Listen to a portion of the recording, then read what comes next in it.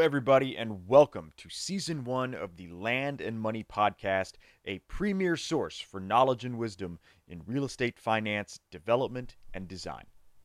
My name is Adam Gates, and I'd like to say thank you to anyone and everyone who's listening, wherever and whenever that might be. I'd also like to thank my Season 1 partner, the Urban Land Institute San Antonio chapter, who are the ones who encouraged me to do this thing, to record really amazing conversations with industry professionals and share them with all of you in a podcast.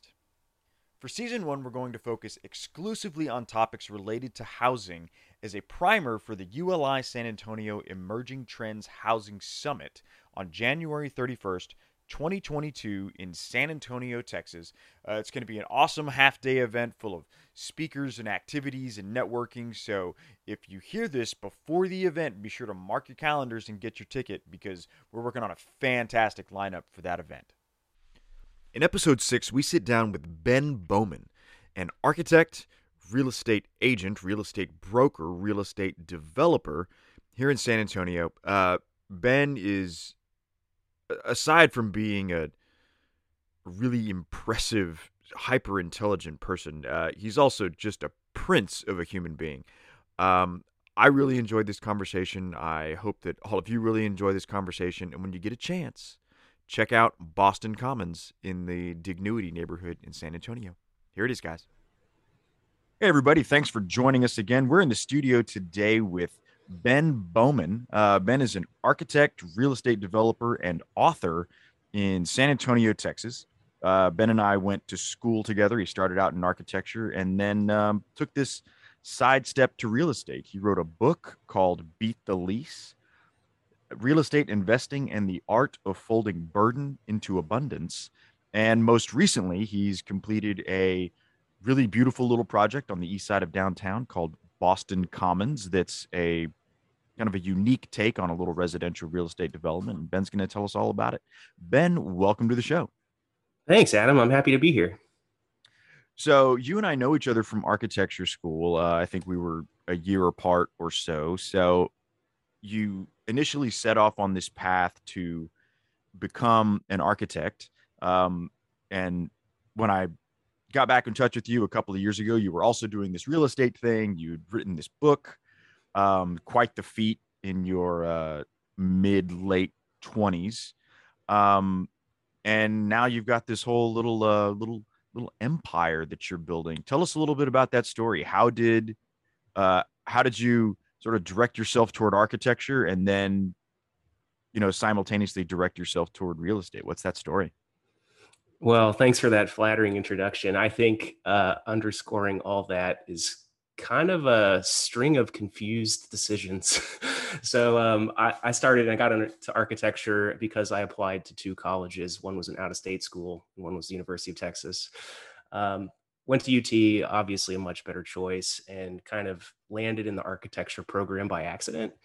It was a good program, and I know I love building things, but I didn't even really know what architecture was supposed to be at that time. So wrote an essay about a Chihuly sculpture in the San Antonio Library and got in. And when I got there, it turned out to be a perfect fit. I mean, I love the people, I love the ideas, and it was really a super fun program to go through, though grueling. So I learned a lot of really good life skills there in addition to the architecture. And yeah, it was just a fabulous experience, and it teaches you a different way to think that is flawed, but pretty powerful.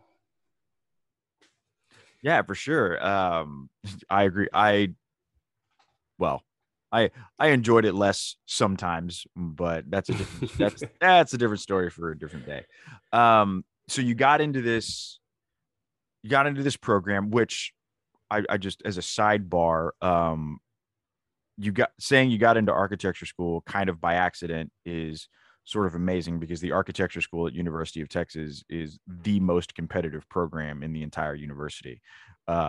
So just throwing that out there, that's impressive just in itself.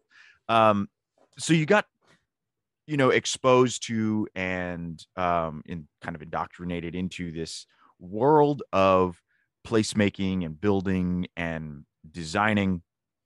And at some point you realize that sort of either real estate was a part of architecture, or that architecture was a part of real estate, and kind of turned your focus a little bit to the real estate side. How did that happen? Yeah. So, excellent segue into the next part of the story, which is after I got out of school, I went to go do what everybody does and practiced for a well-established firm that does big work, super good experience. And so while I was there, I had the great fortune to work with some really super charismatic people and developers that were doing important things downtown. And so that was just totally magic. And I loved working on that stuff. Um, but one of the issues that I had with it is that my role was, I hope, meaningful, but totally replaceable. So all the while I was tracking this conventional path out of school, we were also, my wife and I, who was just my girlfriend at the time, um, we had lived in a fourplex in a downtown neighborhood and really loved it, but it was in really bad shape. And, we were being frugal and decided, look, it's time to like get past some of these issues of open sewage pipes and things like that. So he said, look, let's go buy a house. And then we got to thinking about it and said, wait a minute, let's take a step back. I don't know if that conventional track is really what we wanted. So we ended up buying a triplex in Monte Vista with an FHA 203K loan, which is a residential product that allows you to do some renovations along with the purchase at like the super low down payment price. So it's like 3.5%. So I think we spent like 20 grand and got into this triplex and became trial by fire mom and pop landlords, which was also an awesome experience. Um, and all the while architecture was going on in my work days. And then we liked it, and that triplex turned out to be awesome. And so he said, look, let's just do another house and do another house and do another house. So a few years into it, we had renovated a handful of small residential properties, and my night work and my day work started to kind of come to a heads because the whole time in I was a young architect, you have to go through these things, but I was doing really fun work that was not, it was somebody else's life work. And I respect everybody involved in that a ton, but the spreadsheet stopped making sense for me. So at that time we said, look, it's time, you need to leave and transition to focusing on the real estate side. And so through all those purchases and renovations and leases, I had gotten a real estate license and then a broker license. So I'm a real estate broker also. And as that started to spin up, it just became really clear on the financial side that being a young architect is hard to justify when you can do some of these other things. Sure. So that's kind of how all that came to be. And the book really happened at the transition point between focusing on architecture and I'd just say self-directed work, because I do a lot of things, but that was kind of a mile marker on the way and an important tool for myself to understand, what we had done and where we were going and why it was important. And that some of these really basic things in life, like your own housing, can like really dramatically shape how everything turns out in the end. So that's kind of a rambling explanation of the book and real estate. No, that's perfect. And I want to actually just jump into the book a little bit more. Um, just knowing what I know about you and your path and us being friends for a little while, the book seems like something that is, on the one hand, the output is great. It's a fantastic resource. I sort of jump in and thumb through it from time to time, just to refresh myself on some things because the structure of it is very easy to understand. It also seems like it was an exercise, like a learning exercise in itself for you. Or I would imagine that aside from your trial by fire, sort of learned by experience, that there must have been some research involved in this book, getting clear on sort of ideas and mechanisms that would help you along the way. So, can you speak a little bit to um, the process of putting this book together, and in particular, the learning process? I mean, what did you, and I'll frame this differently. As an architect, we have exposure to a certain facet of real estate development and placemaking, but there's a lot that we don't get exposed to. So, coming into the real estate world as an architect and writing this book and gaining the experience that you gained, what did you learn that you didn't already know? And what were the most important lessons and maybe the most surprising lessons? Well, to go back, your original synopsis was totally correct. I think the person who's gotten the most out of this book is for sure me, and not to downplay the book, but it's not widely read. And some of the ideas are relatively introductory. Um, but I think the best lesson was assembling all those things into a structure that made it clear that these are the foundational blocks of what you need to be able to do this. So I think for sure some research went into it, and I wish I could go back and put some more time into it. But um, the realization that it really is that simple. It doesn't need to be super complex, and a pro forma can be short and sweet. And, that embracing that it can be as complicated as you want it to be, I think is a really helpful lesson. And I don't know if there is a standard path into development other than working for an established developer, but I know a lot of really talented developers come from completely different backgrounds, and it's a knowledge gathering exercise, and you have to want to figure it out. And it's just so complicated that it's the only way. So that was kind of the first step in understanding that these are the tools you need. This is enough for now. Keep working on it and you'll get there. How was the how would the let me frame this question correctly. Um in my own experience, which is limited, and I'm kind of just trying to get started in some development projects. Um, the finance part is what's been the most opaque to me. Like I've had the least exposure to it.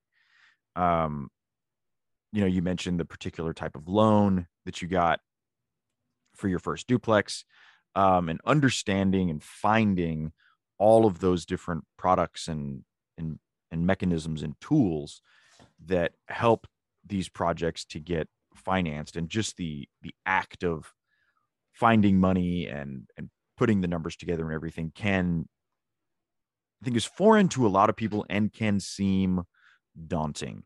um did you know anything about that world kind of going into this? Did you already have a background, or were you really sort of learning from scratch?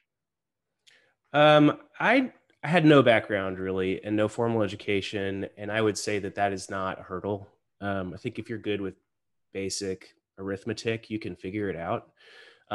It is complicated and there's a ton of information, but you don't need to be super sophisticated, especially on the residential traditional 1 to 4 family loans, to figure out what the big levers are. I think there are a lot of branches of lending and they're all quite different. And so our most recent project was my first pass with commercial finance. Um, and as a sidebar, we should definitely give a lot of credit to Texas Champion Bank, and specifically Daniel Walker at Texas Champion Bank, because going into your first commercial loan can, again, be daunting. But if you have a good partner that's willing to help you understand and answer your questions, and those guys have been super easy to work with, does not need to be as big a hurdle as it might seem.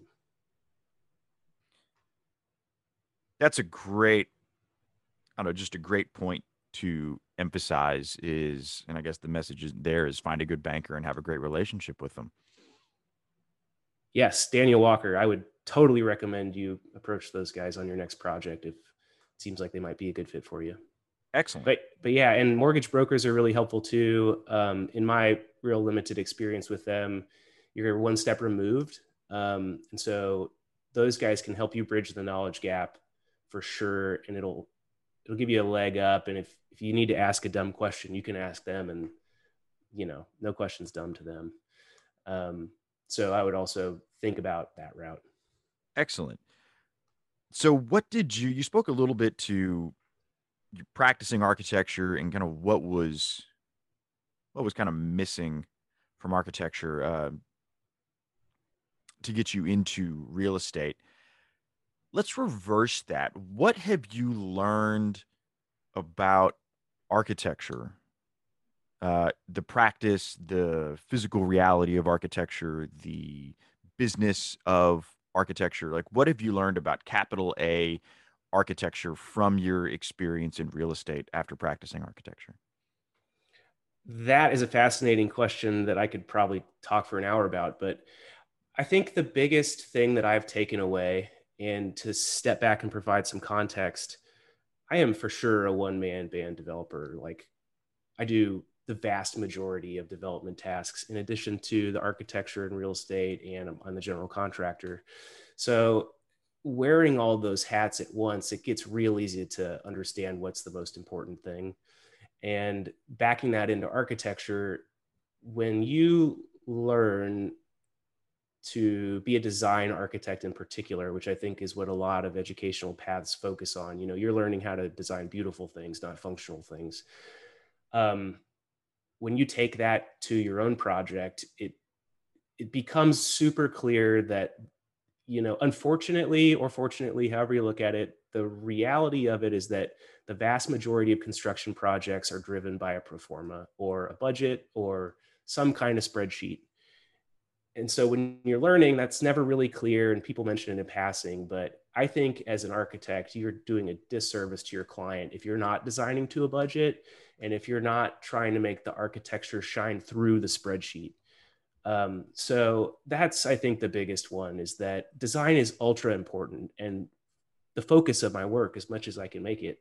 However, you have to be practical about that. And all great built structures are either passion projects or embrace the fact that there are significant financial constraints. Right. And I can echo that and just say that, there are always financial constraints, right? Like even on the most ambitious big dollar projects, there are very few where I think your client is just willing to write checks forever, never knowing what that limit's going to be, right? Especially knowing that people that have been operating in this world of finance and have accumulated enough wealth to take on uh, an architectural project of any kind are generally pretty smart with money. Um, and the reason they have that wealth is because they understand it and they manage it.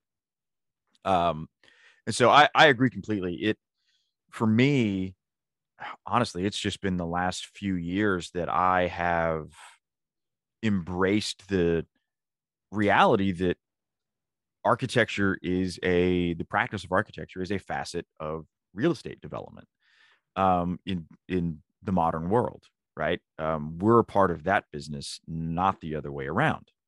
Yes, exactly. And I think that is not clear to most recent graduates. I was told once by somebody smarter than me who was told by someone smarter than them that the architects are just the help. Mm-hmm. And that isn't derogatory, but it is for sure the case. Yeah, right. We are hired most certainly, and we're a line item on a spreadsheet, just like the drywall guys, just like the guys that are going to come and clean up the landscape. We're just one of 100 or more. Yep.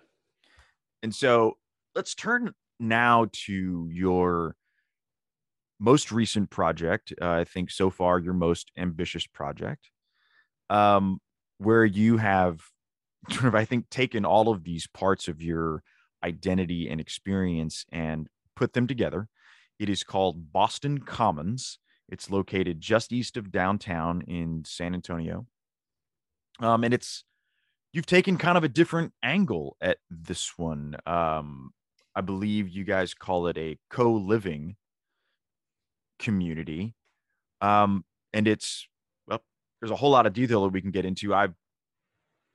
Obviously you were there. I drove by every few days to wave at you and see what the progress was like and just loved it every time I drove by.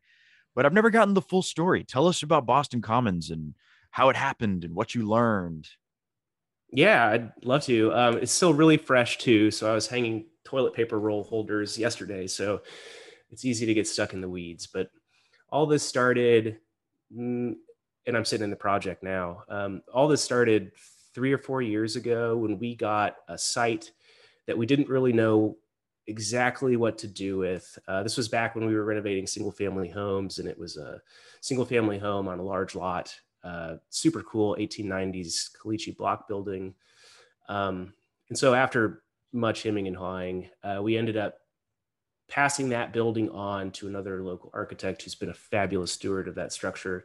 And we kept the remainder of the land for a multifamily residential infill project that we had always imagined would be missing middle housing, which has been the strand throughout. We're really targeting a scale of housing that is economical in its efficiency, in that we've got 10 units in this project. So it's really tough to build a single 1 to 4 residential structure that makes financial sense. But I think we've just crossed that tipping point on this 10 building project that it does start to make sense for us the way that we're approaching it. So we took that remainder of the land and developed that, which was originally 3 parcels, into 3 duplexes and 3 single family homes, all of which is rental product. And we staged it too. So stage 1 of that project was we built the first single family home, and my wife and I moved into it. Shortly thereafter, had a baby, our first, which was quite the exercise in framing and napping at the same time. Right. So yeah, we've been living on the project since construction began, and then we halfway through phase 2 of the project, which includes the rest of these single family houses and duplexes, we got the opportunity to purchase from a friend an adjacent lot across the alley, which we have annexed into the project. So over the course of 18 months, we built 6 or 7 residential structures, small, design forward, but conventional residential construction for the most part. And so stage 1 of the project is Boston Commons proper, and stage 3 of stages 1 and 2 are Boston Commons proper, and stage 3 of the project is a small co-living facility, which is a 6-bedroom, 6-bathroom house with some shared components and some private components, which is a pretty fun program. And we just received our last C of O, which was for phase 3 structure last week. So we're just wrapping up construction now, and it's been a fantastic project. I think the things that make it stand out are that we have assembled 3 or 4 residential sites in a way that is focused on an interior courtyard that blurs those boundaries significantly. So if you came to see our project, you would never guess that those were 4 residential sites, but it's one of the tools that we required to be able to do this kind of, we're essentially low density, but people might call it a little bit higher density because it's not a single house on a single lot. But we've used that tool to be able to build something that is connected whole in an environment that, encourages single family construction on conventional lots in a historic district, which is another design constraint that we have totally embraced, but creates an overlay of complexity. Right. And so I actually didn't know that it was all different lots. I thought that old Caliche block house was sort of the main residence on a single large lot that you guys then split off so that you can sell that house and develop the rest. So this is even more fascinating to me because, one, as you said, you've created this community with a single courtyard that sort of crosses all of those boundaries, but you also managed to you did create some pretty high density. So I wonder, did you have to seek out any special variances from the city for floor area ratios or impervious cover or any facet of the project to make it work this way? This is where the architecture piece is really helpful. We approached it in such a way that any variance required would be pretty minor. So I think we have one administrative variance only for our parking and a series of agreements with ourselves about cross access. And that relates to the parking. So we've got aggregated parking to one end of the project in a way that makes it completely subsidiary to everything else, which is a wonderful design aspect. We have like no curb cuts along our primary street. And in order to do that, we were required to make the case that it was a good idea. And I think objectively, it's clear that it is. And so we went through that process on a parking exception. And then we've also, the ownership entity has an agreement with itself that all sites are able to access other sites in order to get to that parking, which is something that we functionally would choose to do anyway. The project's named Boston Commons because we've got a small shared program, which includes like a fire pit and a community gathering space and a community dining table and a barbecue. And that's the kind of amenity that's really hard to include on a small scale project. So I think that's a huge plus for us, but also would require functional cross access anyway. Mm-hmm. So that's really much ado about nothing, but we were largely compliant with city standards. That's amazing. Yeah, I continue to love this thing. So you, even though you're a practicing architect, you have your license, you're very talented, you have design capabilities. For this project, you chose to partner with another architect for the execution. You partnered with Cotton Estes from High Cotton Architects. Tell us about your decision to do that. Why partner with somebody else if you have all the capabilities yourself? Well, yeah, thanks for those nice words. I wear most hats on this project and would like to think I'm smart enough to know where my sweet spot is. And Cotton is one of the most talented young architects I've ever met, and just a really sweet personality. And she's really an important part of this neighborhood. And it was clear from the beginning that her design talents complemented my execution talents. And she performed all of the heavy lifting on the design work. And I'm the architect of record and, draw a bunch of details and that stuff. But she was unequivocally the best addition to the project team, and we can't give her enough credit. I mean, the initial diagram for this project in comparison to what Cotton drove us towards in schematic design is worth a good laugh. I mean, she was just a phenomenal piece of it. So the difference between what you thought you wanted and needed and what she showed you wanted and needed. Oh yeah, it really is. It's quite the comparison. But I think where the architecture part was helpful on that is I think we gave Cotton an exceptional program and something to design around that was very clear, which is an important piece of giving somebody what they want.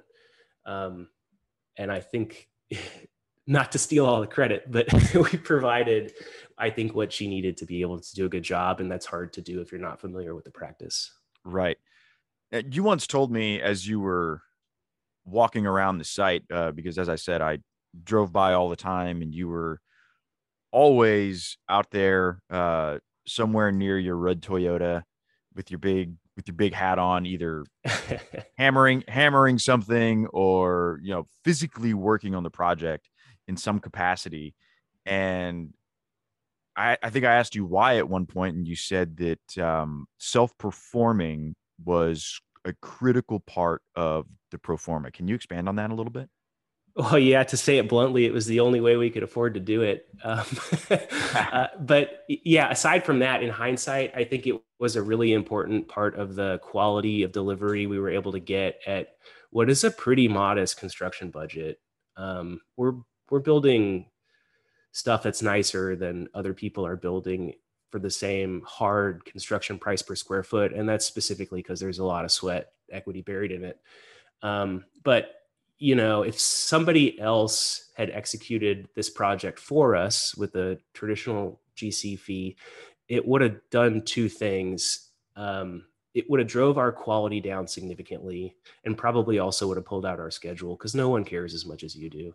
Right. Um, and the other thing it would have done is introduced a significant level of risk that I would have been naive to in the beginning, because if you've got someone capable of building half of a block near downtown, they're probably sophisticated, but they probably have a good amount of other work going on, which creates cross project risk in that, if lumber spikes as it did, and they're on the hook on a budget, and all of a sudden, they've got to find a lot of money to cover this unforeseen construction spike in wood, then your project's at risk, even if your project has nothing to do with it. Right. So, I know that if I tell somebody the GC is going to get something done by Wednesday to keep it moving, I'm going to be out there doing it. So it's done on Wednesday so we can keep things moving. So that comes with a lot of personal pain, but the risk mitigation and the level of certainty you have around the control of the project is pretty attractive. But there are also limitations, right? Like, this project is pushing my personal capacity. And so, like, I, as a developer, have grown a lot over the course of this project and have, way bigger arms to wrap around things now than I used to. But there's a point when that's just not sustainable. And the lack of diversification of personnel is also risky in a way. So it's, there are advantages and disadvantages. Sure. You mentioned liability. Was there any extra sort of legwork or convincing that had to happen on your part towards, one, the financial institution, and two, your insurance companies, to kind of convince them that it was that you were capable enough to pull off the project, that they, that you didn't need another, bonded licensed GC to take on the project? I mean, it's there is some risk for those groups in saying, like, yeah, this one guy's going to do it all. Um, were they open and receptive to that the whole time, or did that require any other conversations? That's a great question. And the answer is, both ways. Yeah. It for sure can look bad if you go in and ask for a ton of money and you're doing everything and you just want it right now. um, and some banks, I think, wouldn't even entertain the idea of a self-perform from somebody who didn't have a long track record of doing that. We were really fortunate, again, in that Texas Champion Bank saw that, we had construction experience, not of the scale, but significant design and construction industry experience. And so I think, after, I think in the right circumstances, it's attractive because you're eliminating one more point of risk. And I think after having done this project with those guys, I think it's clear that it was the right choice. But I would tell you that, in, again, my very limited experience, I think that's super unattractive to some lenders for a variety of reasons. And especially if you can't point to a bunch of successful examples of you having done it, it does raise a question for sure. So with this idea that we talked about earlier, that you're always designing to some budget, right? And especially as an architect, that can be challenging because there's, what you want to do, um, what you're able to do with your budget, and also just there's also not a lot of clarity all the time, especially now with the volatility in material prices and everything else. I mean, the budget number can be a little bit abstract sometimes, because you don't know what things are going to cost until you get the bid. And, what you guys managed to do, one, it looks exactly like the original renderings. And so it seems like you were able to pull off the original, at least final vision. But was there anything that you wanted to do that you weren't able to? Or conversely, anything that you were able to do that surprised you, that you thought you might not have been able to pull off, but you made it happen? Yes, there's a laundry list of things on both sides of that line. I mean, every day is a micro design exercise. So you're just, some things aren't important, but it's your whole day and you focus on it. And I would love to buy this little steel thingy to put there and it would be beautiful, but we really don't need it. And would be much better served with construction lumber. So it's a constant struggle to have the self-restraint to bypass tangents that would be really wonderful, but totally don't matter. And then we've had a range of inclusions that were aspirational that we got, which I'm super excited about. So the biggest is probably solar. Every single unit in this project has its own independent solar array, which is something that we hadn't included in the project budget and found a way to make it work, which is just phenomenal. So all those arrays go to credit tenants' bills directly, and it's just a gimme. It's a nice to have, and it's the right thing to do, and it's a good mission fit for our project. And that took a lot of fighting too. We've got 1/1 duplexes with 2 individual solar arrays on the roof, and for some administrative reason, CPS wasn't into that idea and had a long history of rejecting it. And I believe we were the first one that got approved after many, many, many meetings. So the stick-to-itiveness required to be able to reallocate those dollars to the solar arrays is like really significant. And I think being in a position of so much control over the project allows that to happen. Like if I had to bill somebody else to do that, it would have cost more than the solar. So that was a big win for us. A related question: what were the non-negotiables for you?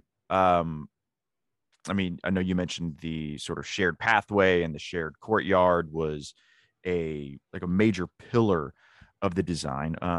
Obviously, reaching a particular square footage and probably showing a particular profit number was part of it. But were there anything else?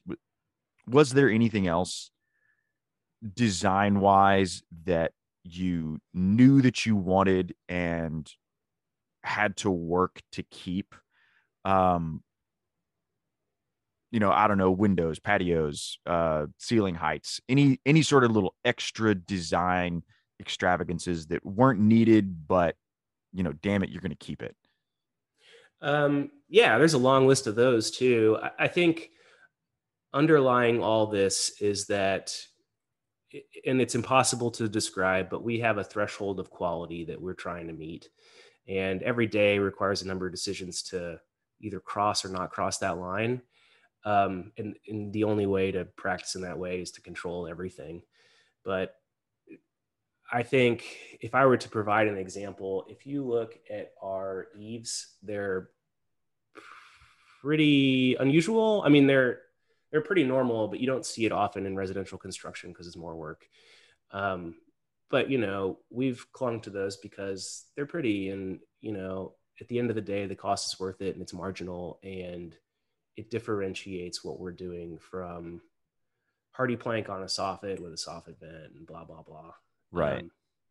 And we have really simple building forms. Like one of the hypotheses is that if we make these building forms as simple as possible, no inside corners, all rectangles on a 4-foot module so that the sheets lay out, if we do that, we can give up on some other things and get a little more intricate with our eave details. And all the windows and doors are driven by the historic district and they're wood, but that comes with expense. And we've optimized that decision and selected the most beautiful windows we can afford that still meet those requirements.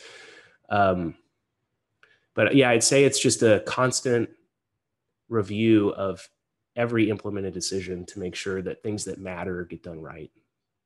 Well, and I can speak. One, I'd encourage everybody listening to go to the website and look at some pictures in bostoncommons.co. And you'll see kind of what we're talking about. These buildings are very elegant in their simplicity. And honestly, man, I've learned a lot from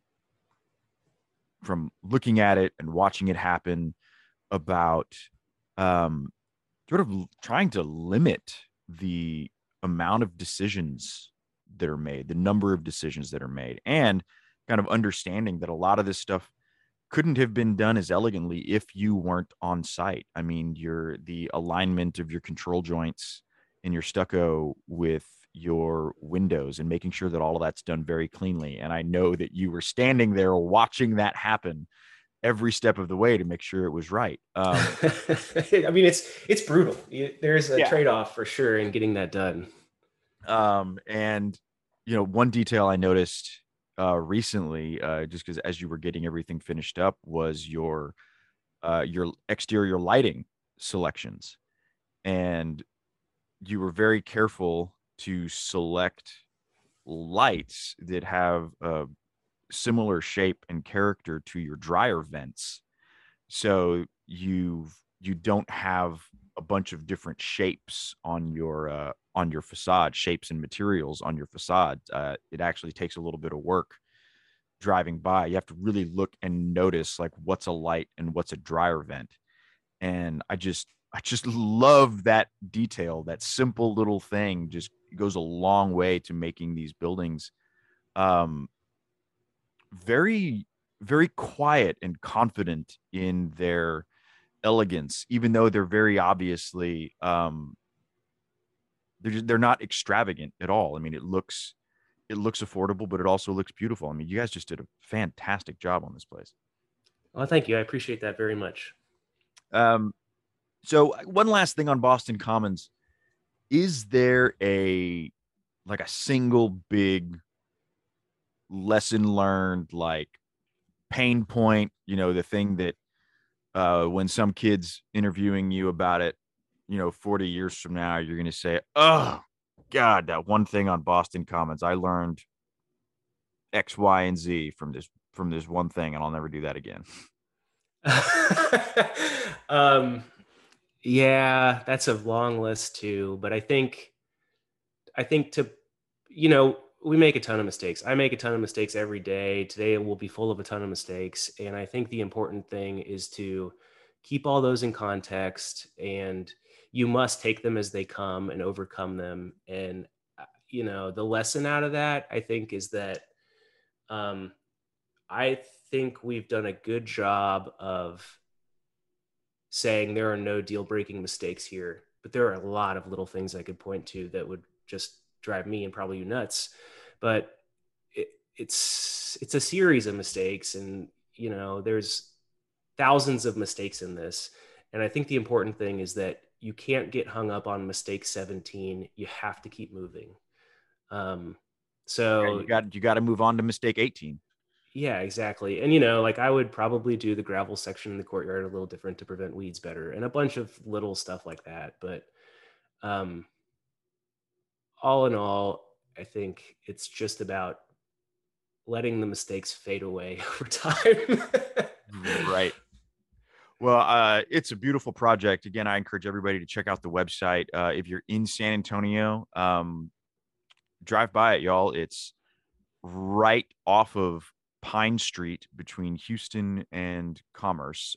Drive down Pine.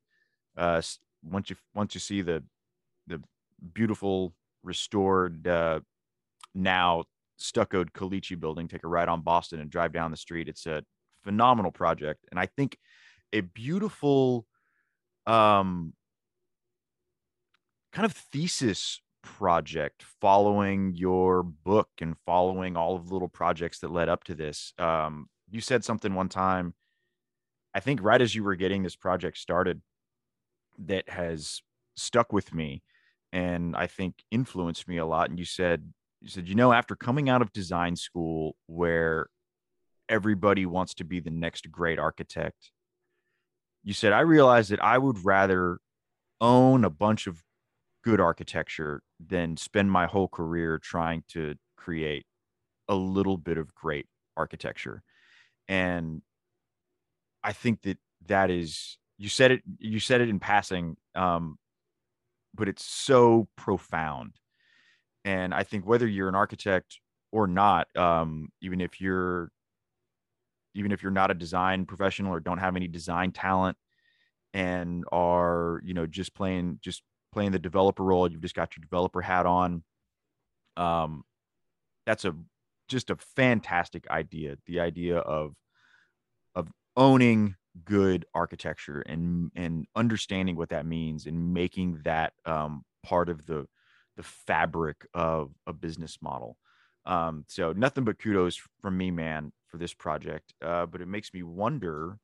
Uh, maybe you don't want this question, because I know you're still installing toilet paper roll holders. But what's next, man? What's next for Ben Bowman? Okay, I'd love to answer that question for you, but just to expound a little bit on your last statement, I borrowed that, by the way, so somebody deserves credit. I can't remember who, but to elaborate, like, it's the people who are out there doing good architecture that's not great on a website that the whole world looks at architecture. That's really important stuff, and our community is built of one house at a time, and the quality of that stuff really matters. And the greatest compliment I ever receive that just totally makes my day and my week is when somebody that one of our residents comes up and says, I love living here. I like it. Or I got one the other day that was essentially like, this place is a really good value. I mean, that's like just so important for society, and it's fulfilling, and that's what drives me is that, I mean, like, yeah, it's nice to control and own this stuff, but doing something for those other people in a way that's mutually beneficial is like, that's it. I can't imagine going back to the beginning of the conversation. Like, that brings me so much fulfillment to know that I was instrumental in doing that instead of an also important job contributing to a much bigger project. Just the way that I work personally is that, that just brings me so much joy. Like, I love that. It's awesome. So yeah, I think so. To getting to the question you actually asked, I am looking to do a 20 to 30 unit apartment building that is of really high quality. It's a product that you can't really find, and anything that you can was built quite a long time ago and is, not in the best shape. And I'd love to be able to do that at a rental price that's totally reasonable. Like, it's hard to capture some of those incentives on a small project just because they're so complex. You can't make sense of spending all the time to do it. But if we could create 20 to 30 units that could actually house a small family at a reasonable cost and still be good quality architecture, that'd be it for me. I would love that. So that's what we're aiming to do, and I hope we get there. Amen, brother. Well, hey, I like to end every show with offering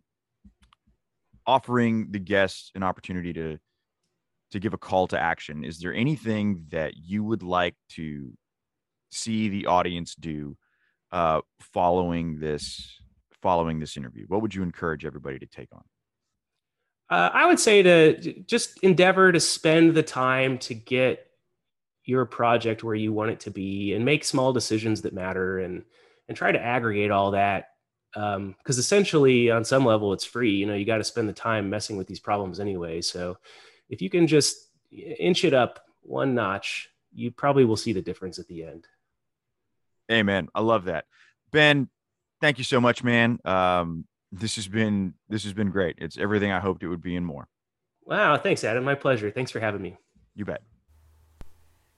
Okay, folks, that is all we've got for today. Thank you all so much for joining me, and keep your eye out. We'll have another episode back in the next few weeks. And remember, the Emerging Trends Housing Summit on January 31st, 2022. Mark your calendars. We'll see you there.